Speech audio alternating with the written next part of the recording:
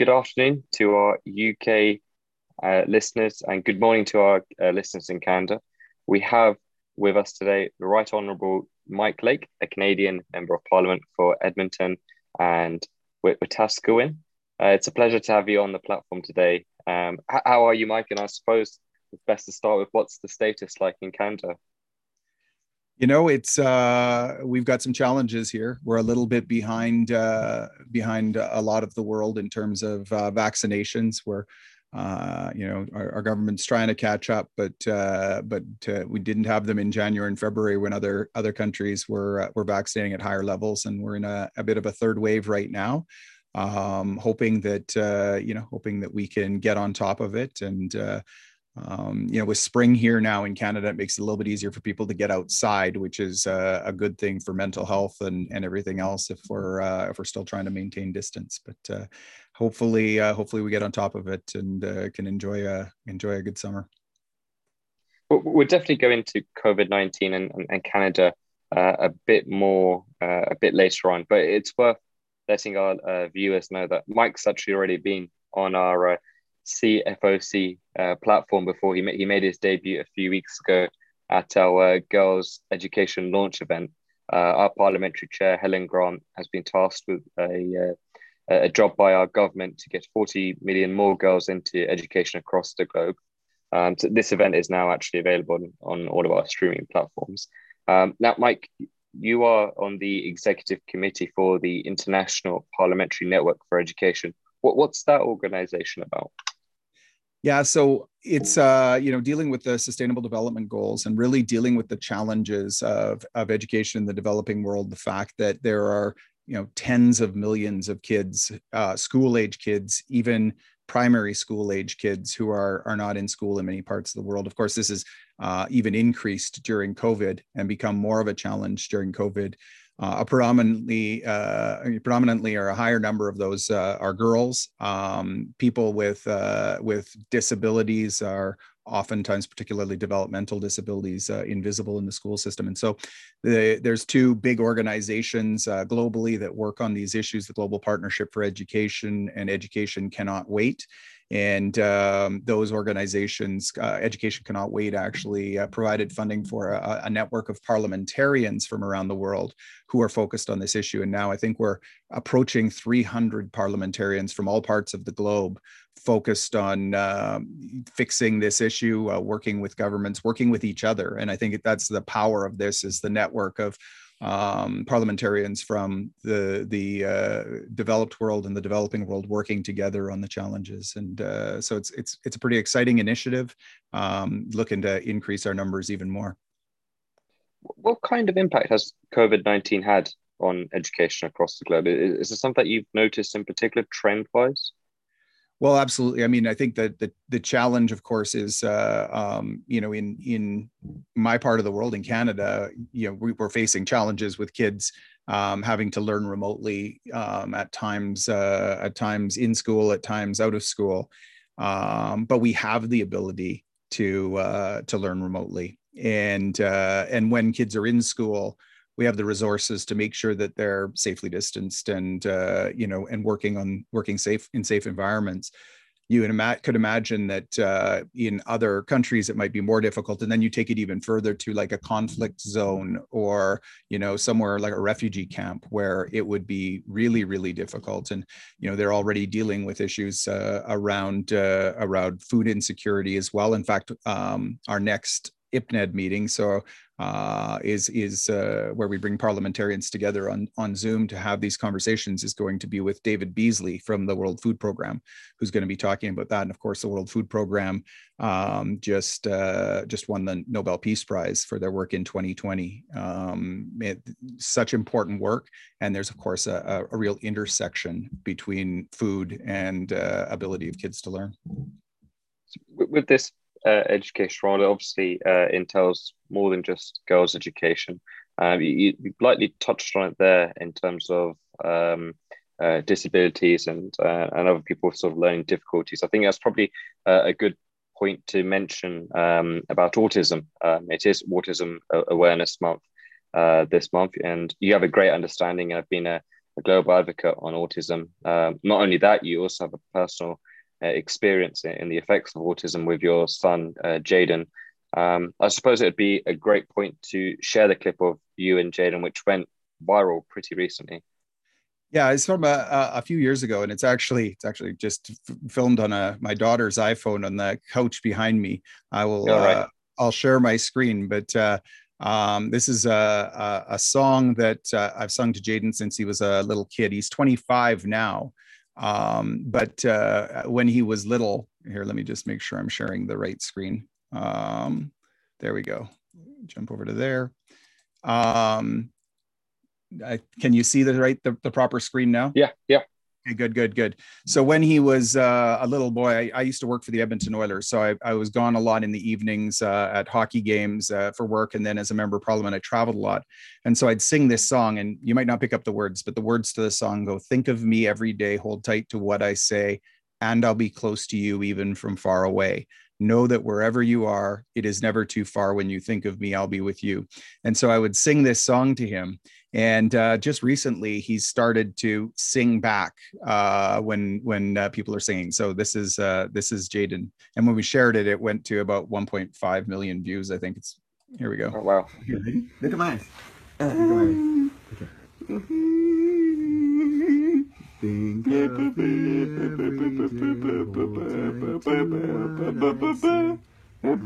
I'll be close to you even from far away. Know that wherever you are, it is never too far. When you think of me, I'll be with you.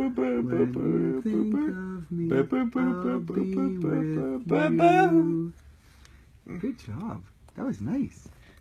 And before I switch back to you, I don't know if you can see it there, but one of the first pieces of feedback I got from somebody when I shared that was that, wow, you have a lot of remotes. It was someone on the autism spectrum who they were zeroed in on the 10 remotes that were sitting beside me on the couch. So, but it's something that we use, lead off our presentations around the world with that video as a bit of an introduction to Jaden.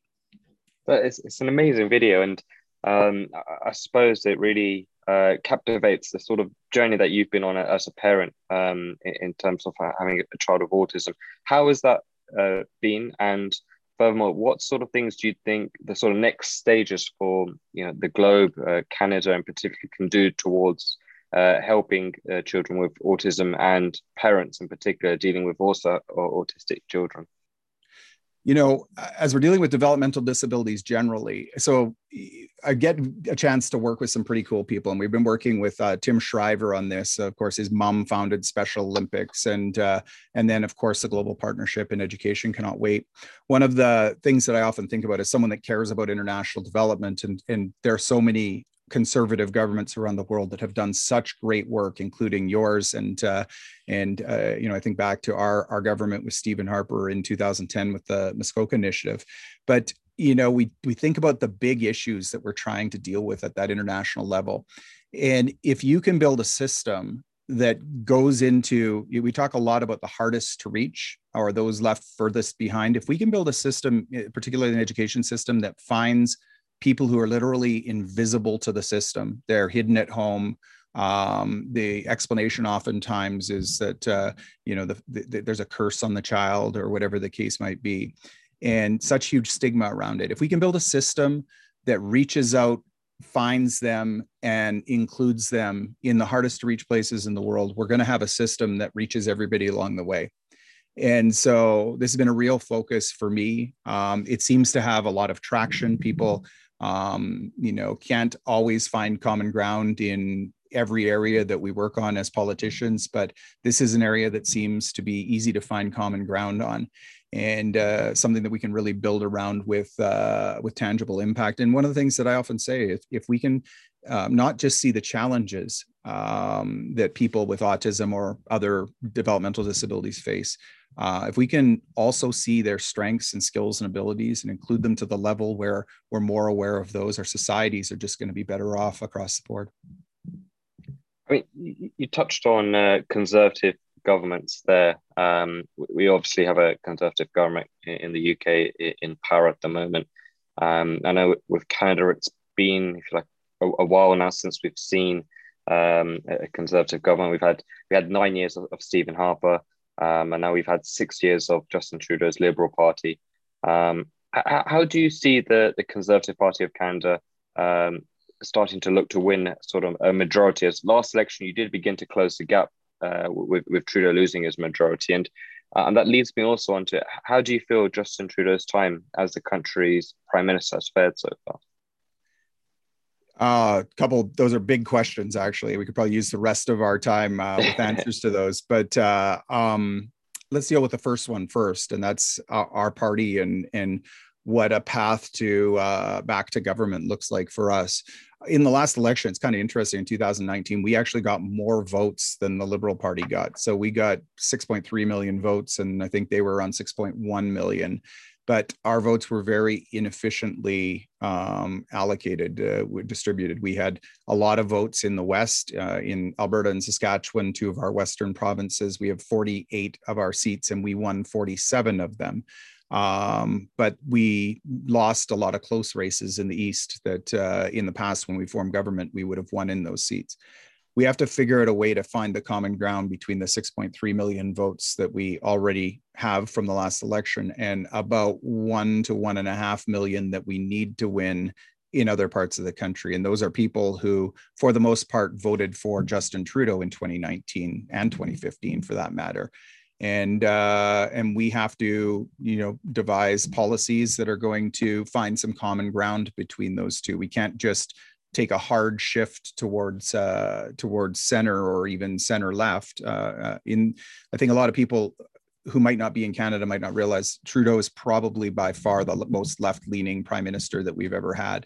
And in many ways, in 2015, many would say that he jumped over the NDP, which is our traditional socialist party, to the left, that he was actually running a little left of them when he won.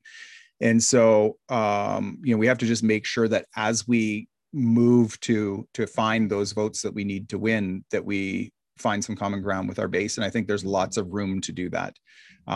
Sensible environmental policy that finds a balance with our energy policy. Canada's a country rich in natural resources. And so we have a standard of a quality of life that we have because of those resources, and people around the world actually have quality of life because of resources found in countries like Canada.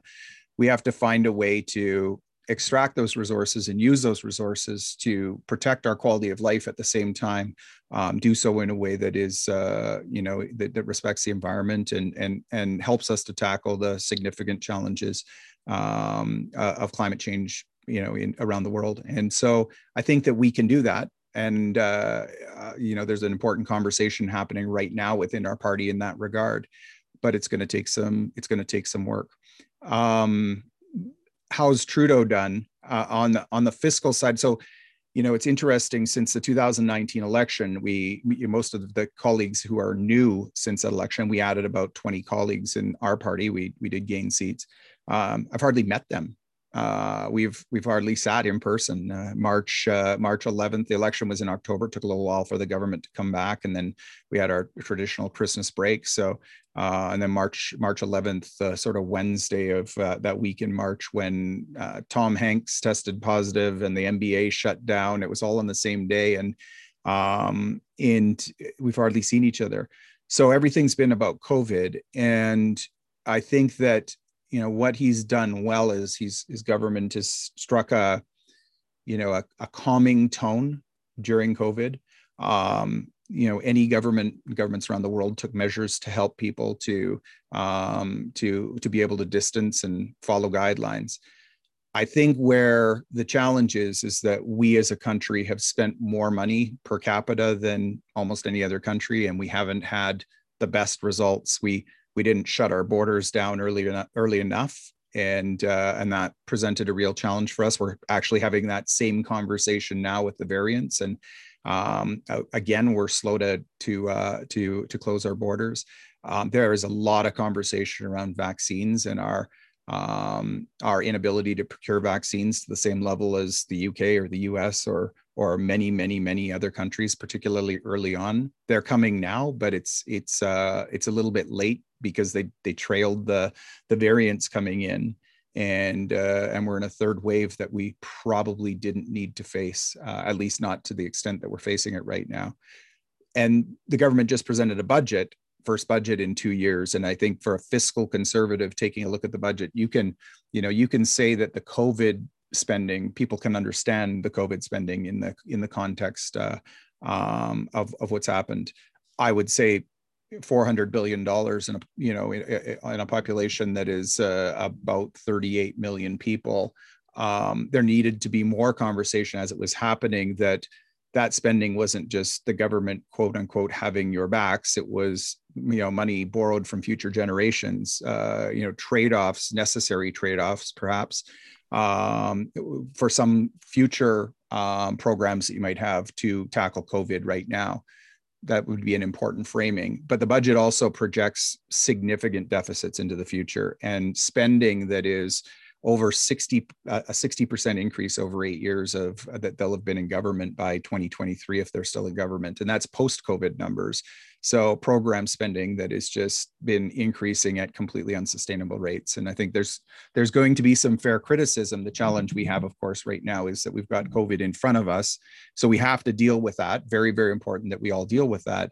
But we can't take our eye off the ball in regards to things that are going to impact generations. I look at this as a 1 or 2 generation issue, the amount of spending that we're undertaking. Justin Trudeau here actually received quite a bit of criticism in the UK when, I'm not sure if you recall his speech about the UK being in a third wave or on the verge of a third wave. What sort of lessons do you think that the Conservative Party of Canada can learn from the 2019 election? And do you think there are certain challenges that you face in particular that you need to solve, if you like? Absolutely. We lost an election in 2015 and then another election in 2019. And I think there's similar lessons from both, and there's different lessons from both. I'm not a huge fan of hardcore negative campaigning. You talk to people who've been in the business for a long time and they swear by it and say the reason people do it is because it works. I think that there are some better ways, and there are some examples of campaigns that have been successful where it hasn't been as negative. Certainly, criticizing your opponents when they've been in government for 2 terms, that would be fair game. But I think that we've got to be smarter in our criticisms, and more professional, I think, in our approach to it. In 2015, we had a prime minister who had been in power for almost a decade in Stephen Harper, and someone who was very well respected around the world. We had come through the global economic meltdown. He was trusted. Even opponents understood him to be very smart as a leader. And we, having that asset of that history, certainly a challenge of being 9-10 years. That's a time frame that's tough when you get to that point in your government. But we chose to run campaigns making fun of Trudeau's hair, and we chose a strategy focused very much on Trudeau.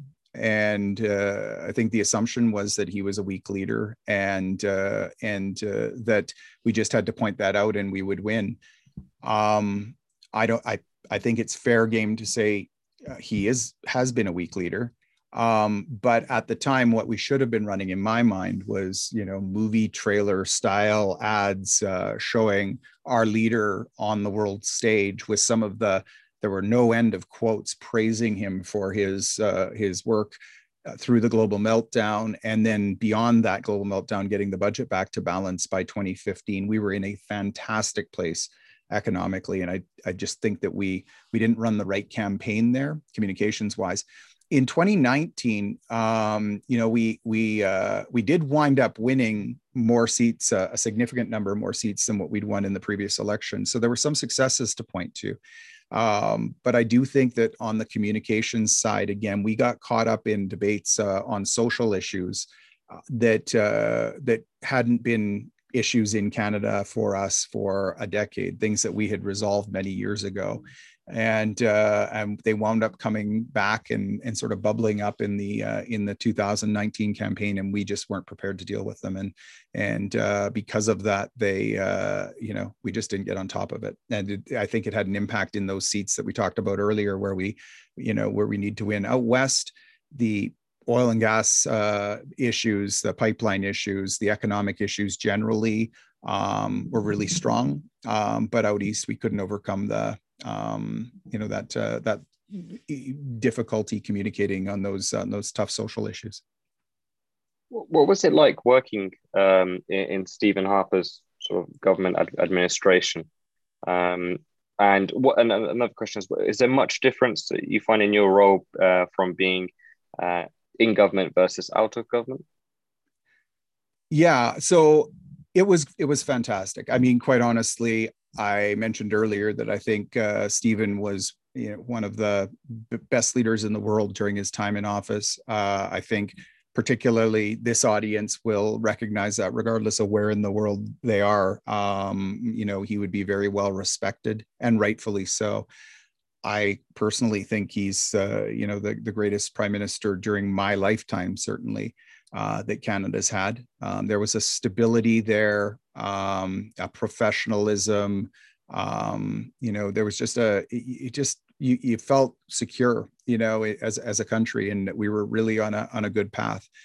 I often quote John Wooden, one of my favorite quotes, and one of his sort of keys to success is to surround yourself with smart people who will argue with you.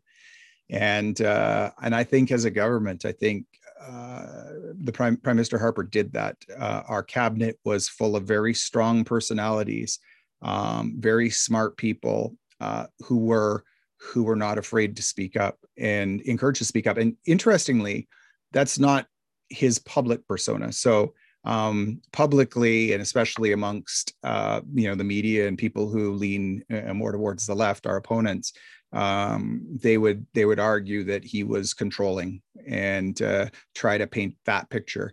But that wasn't my experience on the inside. My experience on the inside was that he always knew his stuff, and if you were going to weigh in on something, you better be prepared for some pushback if you hadn't done your homework, because he always had.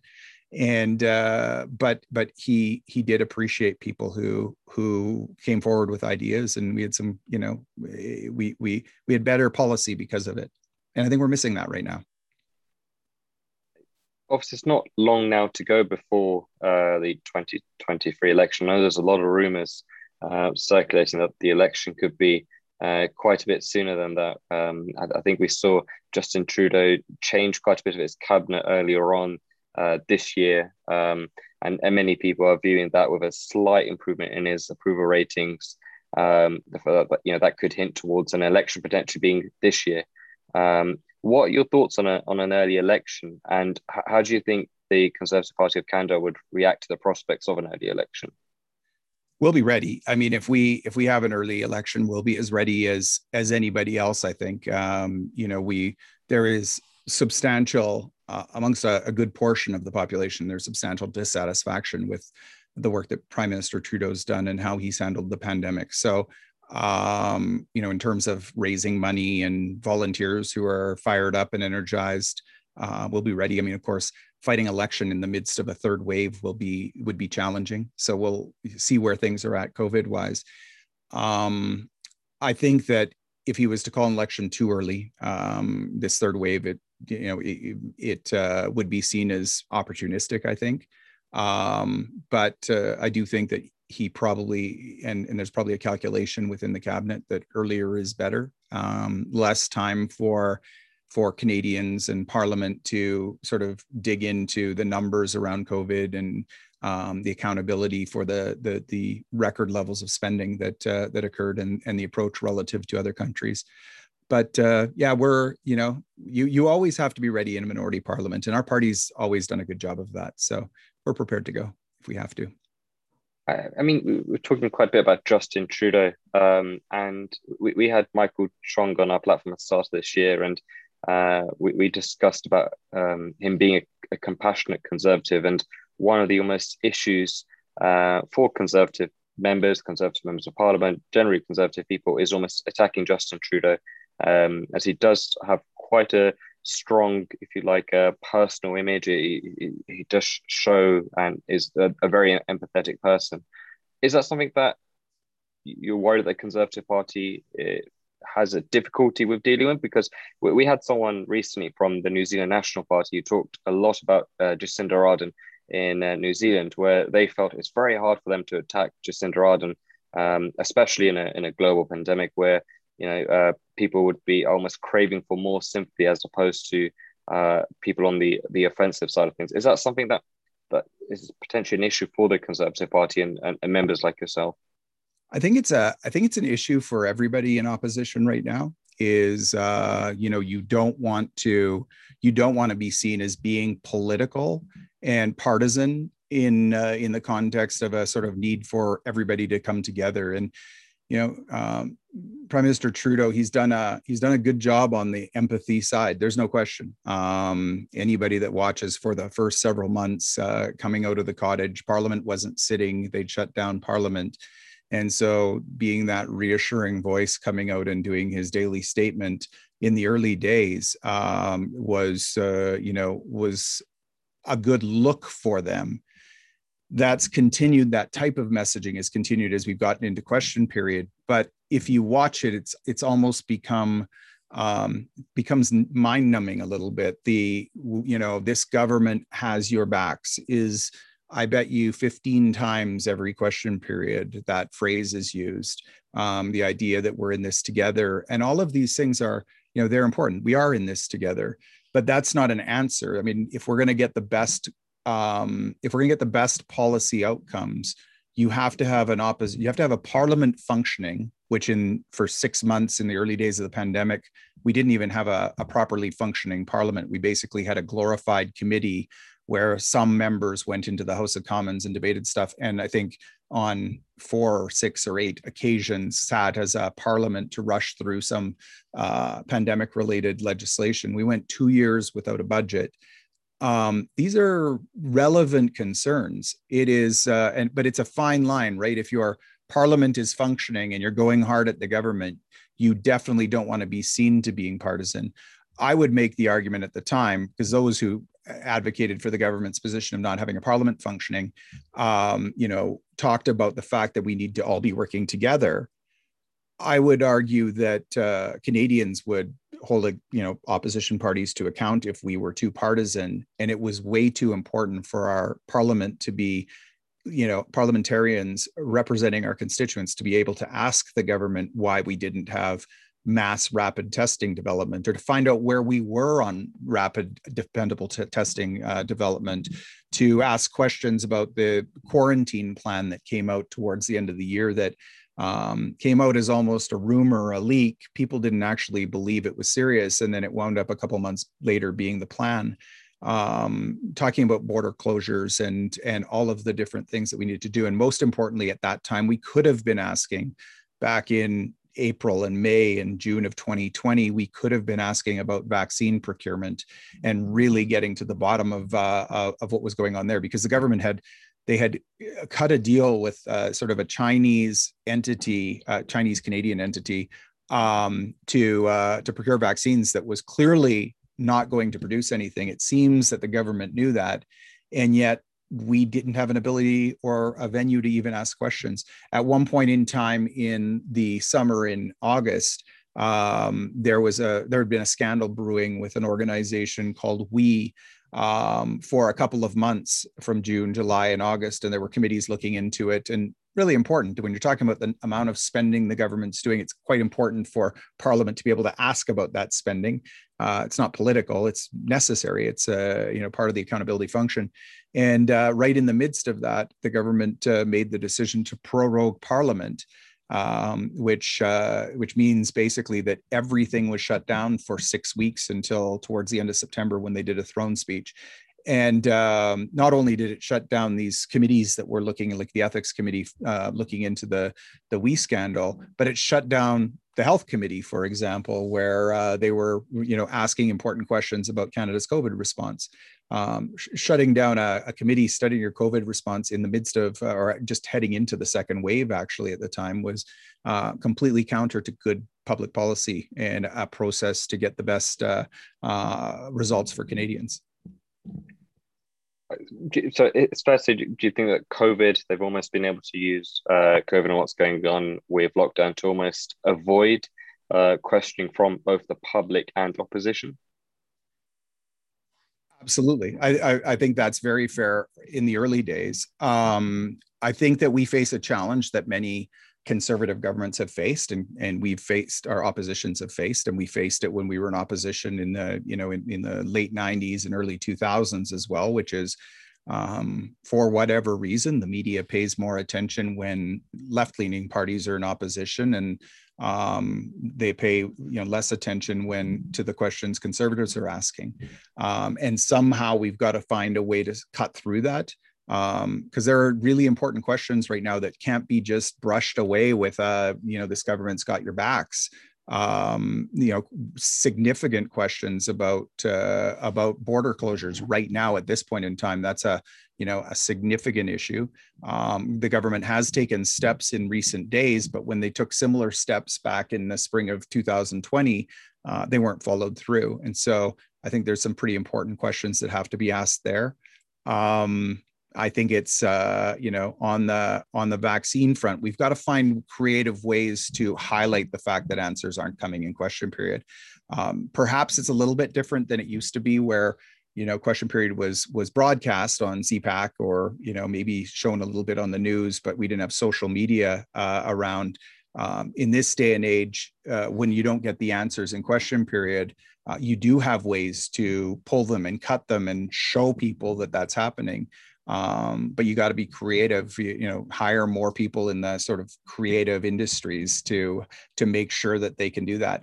But as we do that, here's something that's really critical, is that there has to be truth in what we're saying. And too many political parties fall into the trap of not giving complete context to what they're trying to say. We have to make sure that we're capturing the actual context of what's being said or not being said in question period, and highlighting it fairly so that nobody can discount it. It's really, really important. And I think there's a big win coming for parties wherever they are in the political spectrum that can communicate in ways that people will trust. So make sure that you communicate, I think, take difficult concepts and can simplify them for people, but communicate them in a way that there's a little bit more context there than what we might have done in the past. Because I think people are longing for that right now in this sort of era of misinformation and no-name accounts on Twitter. People are looking for credible sources of information, and we can be that for them more than we have in the past. So that's one avenue that we can take. Social media is really interesting that you've mentioned there. I think you saying that the media almost has a bit more of a left-leaning bias is something that here in the UK we definitely probably would agree with as conservatives. But social media can be quite difficult for our party and our members and our members of parliament. Generally speaking, it's almost an acceptance that we lose on social media, especially on the Twitter world and Instagram. I think on Facebook, we tend to fare a bit better. But on Twitter and Instagram, there is a clear left-leaning bias and almost stronger hold of people there. How do you tackle that on social media? Because it is a difficult space. I'm sure you get a lot of criticism, and we are stuck in these sort of echo chambers. How do you manage actually giving out useful information on your social media accounts? So first of all, I do all of my own social media. And if people go to my Twitter or Facebook or Instagram accounts, it means a couple of things. I mean, there's some downsides to it. I'm behind on Instagram. Instagram's a little bit tricky because you can't just fill it up with a whole bunch of screenshots of Zoom meetings you're on. It gets kind of boring. So, but on Instagram, in a general world, Instagram's a place where you gotta be a little bit more personal. I'm not a big fan of the throwing up graphic after graphic after graphic attacking the government, because I don't believe that people who are on Instagram that's what they're there for. Certainly sharing some of your personal story at the same time as just some sort of warmer posts of pictures when you're out and about on Instagram is a good strategy. I do think that it doesn't work for everybody. I mean, it clearly wouldn't work for a leader of a party to do their own Twitter and stuff, but for the right people, it adds a personal touch when you're doing it yourself. And so anybody that goes on my Twitter page knows that it's me. And I tend to focus a little bit more time there. And content, we've got to do a much better job on creating content that we can get out there. And I really do. I think there's a power for us to share personal stories. So, I'm very open about having a son with autism, and the fact that when I share his story, there's a lot of people out there that resonate with it. There's families who are looking for a champion, but there are a lot of people out there who want to see conservatives engaged in those kind of issues. And if you think about our caucus, we have 120 members of caucus. In addition to the very important work that we do on, immigration or justice or whatever it is, every one of us have things that are in our personal life that are life experiences that are relatable to people.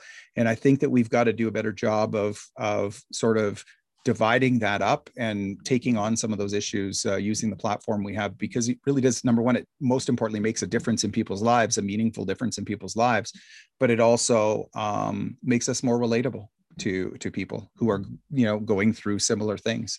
And so I think sharing a little bit more personally is powerful. And then I would say the other thing is just, I think we've got to cut the edge off the tone. And I think this goes for not just parliamentarians, politicians. This goes for conservatives across the board. Here in Canada, there are a couple of names that you can sound a lot like Trudeau, that you can attach to him on social media, and they take off. And I ask people, if you're calling the prime minister a clear name on Twitter, you might get 1,000 retweets, but not one person who voted for Justin Trudeau is going to see that and go, oh, they're right. I'm going to vote conservative now. And so we really have to give some thought to the tone of our communications. And I encourage people, when they're communicating on social media, be respectful. You can be firm, you can be funny, but be truthful and be respectful. And, is what you're saying fair? Is it important? We just, as conservatives, I think we've got to take on a little bit of a different tone. And then then there's civility in politics just in general. And I think that as we kind of take a look at what's going on in the social media world, it's across the board bad for democracy. You've got people on both sides just bombarding the other side, and these echo chambers you talked about, like everybody is living in a complete echo chamber right now. And so you're, not only the people you follow wind up reinforcing everything you already believe, but the ads that you get reinforce it. The suggestions, the algorithms drive you to more of that. And we've gotten to a place where you can't have a debate anymore. You can't persuade anyone anymore. Because people have already made up their minds. And even in a regular conversation, people are spewing talking points at you. Just regular people are spewing, political talking points. And so you can't have a good political debate with somebody anymore. It's getting harder and harder, isn't it? Definitely. I think I think that middle ground is very quickly evaporating. I think it's really difficult. I think anyone, I think on both sides, I feel we're probably more in the minority as conservatives on social media. And I think it is getting quite toxic, and there is almost like a yelling match going on, which brings me on to something that you've been doing really, really well. I was fortunate enough to be asked by you to attend one of your Zoom happy hours, and which I thoroughly enjoyed. Maybe you could tell our listeners and our viewers a bit more about that. Yeah, it's it kind of spun out of I've been listening a lot to podcasts during the early days of the pandemic, and listening more and more to people like Dan Carlin, who admittedly in the US he leans more left, but a very thoughtful guy. He does a hardcore history podcast, and then does one called Common Sense. And listening to people like him and others lamenting this sort of political discourse in sort of where it's going. And then you saw the events down in the States during first the summer and then January 6th. And anyway, during all of that, we were as a team talking about, okay, how do we use the platform we have to start bringing people together and having conversations, so that the conversations aren't just happening over social media. So we have this cool network after 15 years, member of parliament, especially in the world that I work in with the sort of international development work, and done a lot of that. We know some fantastic people from across the political spectrum, and we had this new, it wasn't new technology in Zoom, but the difference being that everybody actually knew how to use it now. And so this ability to bring people together who you might have waited for the UN General Assembly to see, or some conference you were going to, the Global Disability Summit in London that I went to a few years back, right? Those are great places to meet people, but now we can bring them together on Zoom. So we started saying, well, what if we had not just another roundtable meeting, because everybody has 15 roundtable meetings every day on Zoom. What if we had a social, kind of like a patio on Zoom? And so we started doing these Zoom happy hours on Fridays, closed group. It wasn't broadcast, 9 people, just grabbing a couple of drinks, 4 o'clock Eastern time till 5:30. We kind of got it down to a science, 90 minutes. You can't come late. You have to be on time because you don't want people coming in and out of the meeting. And we just go around the table, and we might have, you from the UK, and I might have David Moskrop, who's like a hard left writer here in Ottawa, but a reasonable guy. We've had Aaron O'Toole on before. We've had a lot of Harper era political staffers and colleagues of mine, people from the media. And we have just a great conversation every single time. We're up to about over 200 people in this Zoom happy hour universe, we call it. And it's just people who, what it comes down to? The label that's most important to them is human being before their party affiliation, or any of the multiple labels we want to attach to people all the time. Everybody just comes in with an open mind and knowing that they're going to have a great conversation. And we have a do no harm rule. So you're not allowed to hurt anybody based on what you hear at it. And for an hour and a half, we have some of the best conversations you can imagine. I know that some of the people from those Zoom happy hours are tuning in today, but they've been fantastic. And every single time people just walk away saying, this is what we've been longing for. So the challenge now is we've expanded it to 3 days a week. We do them Tuesday, Thursday, Friday now. Significant investment of time and staff time to coordinate. But the hope is we've had many of the folks that have come out are doing their own now. And so it's creating a little bit of a ripple effect, but we're trying to figure out where do we go from here. We've done one on a podcast that runs here in Canada, a political podcast. So we did a mini version of one there, but they're fantastic. Yeah, I thoroughly enjoyed it when I attended. It's a really good mix of people, and a very engaging, almost like a safe zone where you can talk about your beliefs and opinions, and you're not on Twitter fearful of being attacked left, right, and center. So it was a really enjoyable experience. Would you say it almost was also born from something that you've spoken about in the past before with this sort of political discourse? Would you say that had an impact? Oh, absolutely. It was such a big part of it. And I've got a video. I did a 1-minute statement in the House of Commons about, I guess, a couple months ago. And I can share my screen. I'll show that too, because I put some effort into it and captured what it is that I would want to say. So I'll play that for you here. And then we can talk about that a little bit.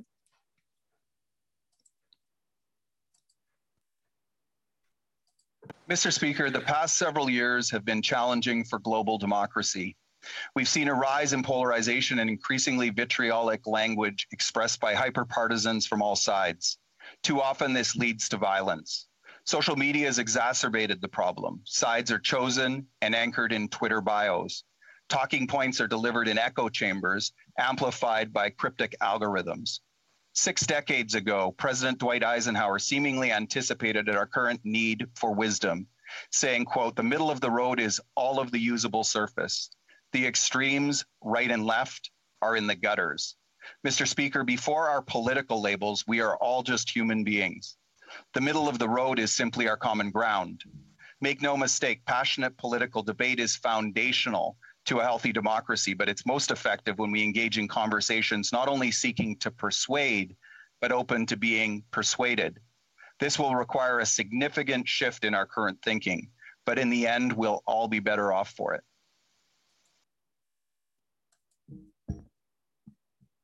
So, so that was from a couple of months ago, and that got a little bit of coverage. I did some media around that as well. We have this again. I talk about that platform we have, and I love those words from Eisenhower so many years ago, Republican president who, and remember, finding that the middle of the road, I guess, in a sense. It's not necessarily talking about just policy. It's talking about kind of finding common ground, right? And how often these days are we actually seeking to find that common ground with people who come from a different political party? We spend all of our time, it seems like we spend all of our time on all sides, focused on the things that divide us. And so when someone has an idea, our first instinct is to have meetings and policy and issues people go in and find out why that idea is terrible, if that idea comes from the other side. And, again, I've said this before, I think as a movement, as a party, certainly here in Canada and in the US and in the UK, countries that I'm more familiar with, I believe there's a big political win for us if we can get there, find that type of approach, because that's where people are right now. They're looking for that. They're tired of the noise. We see it. It doesn't feel like they're tired of the noise when we're on Twitter. But I think that the regular person on Twitter, the regular person on Facebook, they're just sick of their timelines being filled with angry politics. They want something a little bit different. I think that video you shared there, I remember watching it and thinking that was very well said. And it's something that in this country we regularly talk a lot about. I think for us, the thing that's very popular in our country is our sort of pub culture. And I think having those conversations in pubs in an almost open and free environment has been a great thing. And I think social media is almost, in some ways, for a lot of us here in the UK, it's really putting us all in these sort of boxes. And I think when we then hear people who think differently to us, we feel a bit agitated, and we feel we don't feel as comfortable in that environment. Whereas in sort of general pub culture, you're forced to be around people who are different to you, and you kind of adapt to it, and you share some great ideas and you learn different things. So it's that video really resonates well, and I'm sure it resonated well with a lot of our listeners. I suppose that leads me on to your experiences in the UK and London. I know you visited it a few times, and I'm sure you've got a few interesting stories to tell us. I have to say, I love the city. I've probably been there, I don't know, 5 or 6 times. Haven't had the chance to travel much beyond London. Normally when I'm there, it's for a purpose, and I usually try and extend a little bit. Oftentimes when I'm staying there, I stay at a hostel. And I had never stayed at a hostel when I was younger. It's something that I've only done when I was older. There's a place called Wombats, which is about 5 minutes walk from the Tower Bridge. But just that area is absolutely mesmerizing to me. When I walk around, you see the Shard, and I know everybody either loves or hates the Shard, but some of the markets, Camden Market, and getting up there and the market, there's a market right downtown, right by the river there. I can't remember which Borough one. Market, maybe? Yeah. Borough Market. Oh my gosh, what a fantastic experience to be able to walk through there and around the streets. It's kind of funny. My first time, I actually went there to escape. I needed a couple of weeks off. I think it was not that far after the 2015 election, and I stayed at this Wombats hostel. And I was just traveling by myself, and I was just so looking forward to just getting away from places where anybody knew me.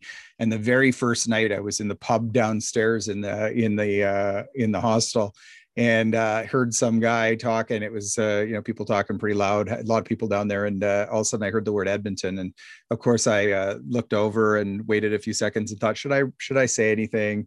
And I did. I asked him about it, and then the second I turned to him and said, "Did you say Edmonton?" He turned to me and goes, "You're Mike Lake." my brother worked on your campaign. So much for the anonymity of traveling by myself and getting away from it all. So, and he'd had a few drinks. So he subsequently announced to everybody in the pub that I was Mike Lake, a Canadian member of parliament. So it's as much as you think that you can get away and escape, it's kind of hard in the world we're in. But I love London. It's one of my favorite cities in the world. So, and I hope to. I have a friend who did a walk across the sort of northern region of the country. I guess there's like I think it was a 13-day walk from one coast to the other, staying in bed and breakfast and stuff. And that's something through the Lake District. So something that I'd love to do at some point in time too.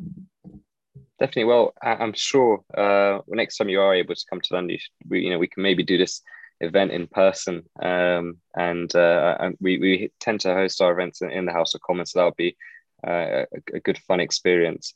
I'm going to take one quick question from our audience. It's from Charlie, who is a regular viewer of our podcasts. He said he'd like to ask about your autism advocacy work. He's proud and happy that you're supporting autism causes, especially for his son Jaden. He himself is autistic, Charlie, and is involved in frontline politics. He was asking, would you like to see more people with autism supporting Conservatives and being more involved in frontline Conservative Party activities? I would. I have a girl with autism working in my office right now, employed part-time. She actually has 4 jobs, and one of them is working in my office, which is inspiring. Absolutely want to see people with autism finding a home in the Conservative Party. But I want to make sure that the reason that they find a home is because they see us doing the right thing, making sure that we're focused on unlocking potential and creating opportunities for people with autism around the world to fulfill that potential, and not just autism. I mean, I think that the conservative DNA is that we want to create opportunities for everybody. We see the potential in every human being to contribute. I talk a lot about it when I talk about Jaden. I talk about moving from inclusion, which is really, really important, to contribution, because my goal for Jaden isn't that he's just included in things. My goal for Jaden is that he is able to, because he's so happy when he's contributing. And that's my goal for him, is that he's able to find a place, maybe working in a public library or something like that, where he's able to contribute to the fullness of his skills and abilities. And again, I think that that's something that applies for every human being. And if we as Conservatives champion that and embrace that, we're on the right path. I suppose that leads me on to, do you think it's harder for people who have, let's just say, learning difficulties or with autism, or I suppose generally ethnic minorities, women, to be Conservative? Because there is this sort of stigma that we have in the UK, especially. I mean, there was a massive change in the 2019 election, where we had almost record amounts of different ethnic minorities, women coming forward for the Conservative Party in the UK. But prior to that, there was generally a bit of a stigma in our country between those kind of profile of people openly saying that they're supportive. And I think one of the great things with Charlie is he is very very vocal about his Conservative support, his support for the party. Is that an issue you kind of see in Canada? And what more could we do as Conservatives, if you like, to make it more friendly for people who, let's say, who do suffer autism or who are not typically men, to be more pro-Conservative and voice it? Yeah, I would say our parties, here in Canada and around the world, absolutely need to reflect our electorate, and we don't. In almost anywhere do we reflect our electorate to the extent that we ought to. And I think our party is taking that very seriously here, and not with not through tokenism, not through meaningless policies that are, that have some label attached to them to, as a marketing exercise, reach groups of people, but rather policies that are, going to make a difference in their lives. So we've got to make sure that we have common sense immigration policy that brings in new Canadians who are going to be able to succeed and contribute to our country. We need to make sure that we've got common sense economic policy, fiscal policy, because the vast majority of new Canadians, immigrants to Canada, are coming here ready to work. They're coming here wanting to create a better life for their family. And as conservatives, we can create policy that's going to have a positive impact for everybody without attaching a label to it. And people will gravitate towards those policies. But then we absolutely do need to ensure that as we're recruiting candidates and going out there and encouraging people to get involved in campaigns and join our boards, that we're building a team of people who, again, reflect society. And a couple of reasons for that. It's not just about the way that it looks or the optics of it. It's the fact that we're going to be better as a party when we have more people coming from different perspectives who are part of the conversations at our policy conventions and our board meetings, and even as we're running campaigns. And so diversity of ideas is a good thing. Diversity of life experiences is a good thing, and you can apply that in almost all categories. Here, we're seeing a real move within our party. We're seeing a real increasing connection, I think, with the LGBTQ community. People who are fiscal conservatives, who for a variety of reasons haven't been comfortable supporting us in the past, but are more comfortable now. And these are I think that's a really, really important question, Sunil, and something that we all need to keep in mind as we're talking to people and communicating with people. Well, it's been great talking to you, Mike. I really enjoyed this conversation. I'm sure our listeners have too. It's been amazing having you back on our platform, and hopefully we can have you again soon. And hopefully next time it'll actually be in person. But no, it's been thoroughly enjoyable. And I want to let our listeners and viewers know this will be out shortly on our various different streaming platforms: YouTube, Spotify, Apple Music. And yeah, thank you for tuning in and listening. And once again, thank you, Mike, for your time. Yeah, no, Sunil, I really appreciate it. It's been great working with you leading up to this. And if people do want to reach out with feedback or thoughts, whatever the case is, my social media handles are just at Mike Lake MP. I've got a good political name, fits nicely on a sign and a handle. So just at Mike Lake MP for Twitter, Instagram, and Facebook. And I'm glad to be great to connect with people. Thank you very much. Perfect. Thank you all.